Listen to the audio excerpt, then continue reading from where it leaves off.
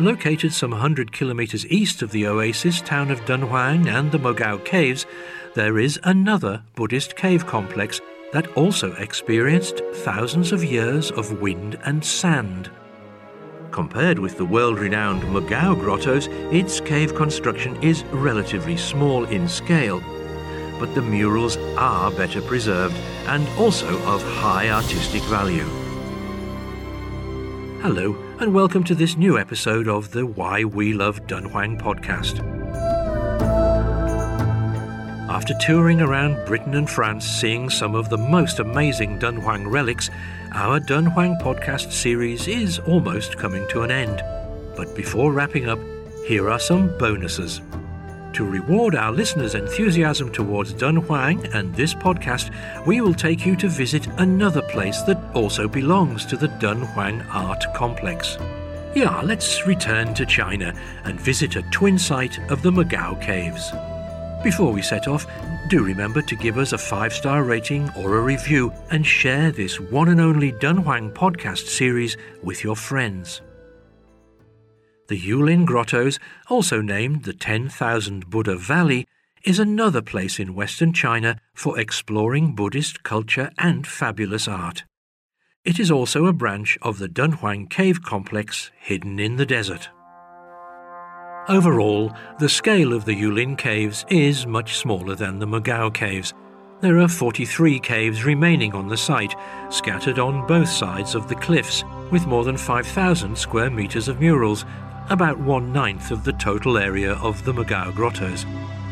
Yet the site is more original in its state of renovation and preservation. The cliff faces and the riverbed retain their original shape, almost the same as they were thousands of years ago. Viewed from the mountain, you'll enjoy the never-changing and beautiful frontier scenery. The river flows through the site and separates the two cliffs from which the caves have been excavated.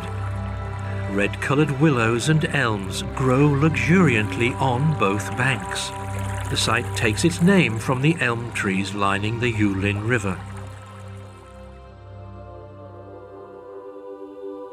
Murals are the most representative art form of the Yulin Grottos. If seeing the murals of the Mogao Caves is like watching a romantic feature movie, viewing the wall paintings at Yulin is more like enjoying a blockbuster action film. They have so much more visual impact. Similar to their counterparts in the Mogao Caves in themes, the murals in the Yulin Caves are more delicate and colourful. They are believed to have been created by more skillful craftsmen and reveal the highly developed painting skills of the time. Also, the caves were less visited and thus better preserved. There is little of the oxidation and thickening of painted lines that's so prevalent in Mogao. The Yulin Caves date back to the Northern Wei dynasty in the 4th to 5th century, and the construction continued through the Sui and Tang dynasties until the Yuan dynasty around the 14th century. Now, the earliest surviving caves date from the Tang dynasty. Among them, Cave 25, built in the Middle Tang period, is the most well-preserved one. This is a must-see cave in Yulin. From the mural on the north wall of Cave 25, you can find some very interesting scenes that illustrate a well-depicted earthly paradise. The mural showcases the Pure Land of Maitreya, who is the legitimate successor of Shakyamuni and the Buddha of the future.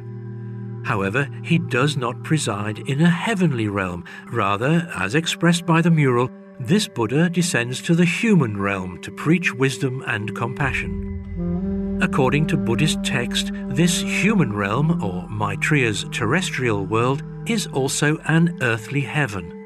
In this world, people live a very long and happy life, as long as 84,000 years. Women get married when they are 500 years old. Farmers can sow once and have 7 harvests. People do not pick up things left on the road. There is no need to close the door of the house at night. Clothes are growing on trees, and anyone can take them at will. All these things are shown in the mural. On the left part of the mural, a man wearing a bamboo hat and a long robe is holding a wooden plough with both hands. He is ploughing the field with 2 robust oxen, one black and one yellow. This is a traditional farming method. Behind the man is a woman sowing seeds in the ploughed field. Another man is in front, harvesting crops with a sickle. Nearby, a man is winnowing the husks from the grain with a wooden fork, and a woman is using a broom to sweep up the husks and weeds. Behind them, a monk is preaching to 2 laymen. The whole picture provides precious evidence for us to know more about agricultural production and life in the Tang dynasty. Below the scene is an old man in a white robe sitting inside his tomb. If you remember, we already talked about this scene in our previous episode. The old man is saying goodbye to his relatives and waiting for his death. Because he has lived for 84,000 years and there was no physical suffering, he appears quite calm and peaceful. There is another scene reflecting a popular Chinese idiom. The idiom "lu bu shi" means no one to pick up articles in the street, indicating a peaceful and prosperous society with high moral standards. The same scenario on the mural shows a gorgeous treasure box is discarded on the side of the road, and 2 pedestrians just glance back and leave the box without taking it for themselves. In Chinese people's view, an ideal society values personal honesty, where no one picks up and pockets anything lost on the road. It is very rare that among all the secular scenes that are depicted, there is also a wedding picture expressing the term "women get married at 500 years old" in the world of Maitreya. It is also the only one in Dunhuang illustrating a Tubo ethnic bridegroom marrying a Han ethnic bride. Tubo is the ancient Chinese name for the present Tibetan people. From the picture, we can see the groom, who is wearing a Tubo-style lapel robe, is kneeling in front of the ceremonial table. Another male in Tubo dress, standing beside him, hands folded, is the best man. To their left stand the bride and her 2 bridesmaids, and they all wear Tang-style costume. Some researchers point out that this scene coincides with a common practice in the Dunhuang area at the time. Usually a wedding is held at the bride's home, and only the groom needs to bow down to both sets of parents. In the painting, a banquet is set up in the open-air courtyard. You can see large plates of steamed buns on the table. The bride's father is dressed in a red robe, a typical Tang suit. The Tubo man sitting next to him should be the bridegroom's father. They both look at the kneeling Tubo groom, which seems to remind the viewers of the groom's special identity. Opposite the male figures at the banquet, a female dressed in a Tang suit shows her back.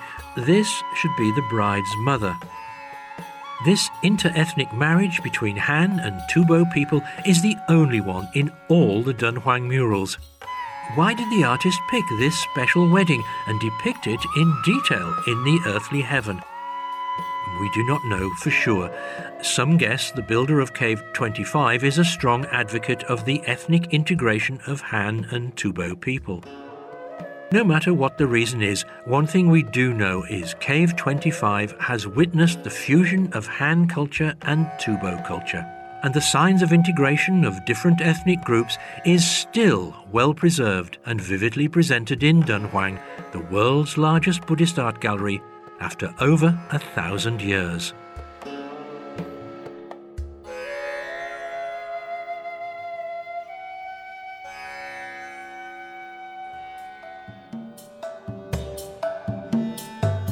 Special thanks go out to the Dunhuang Academy in Sanliang, Zhongdu for contributing to the content of this podcast.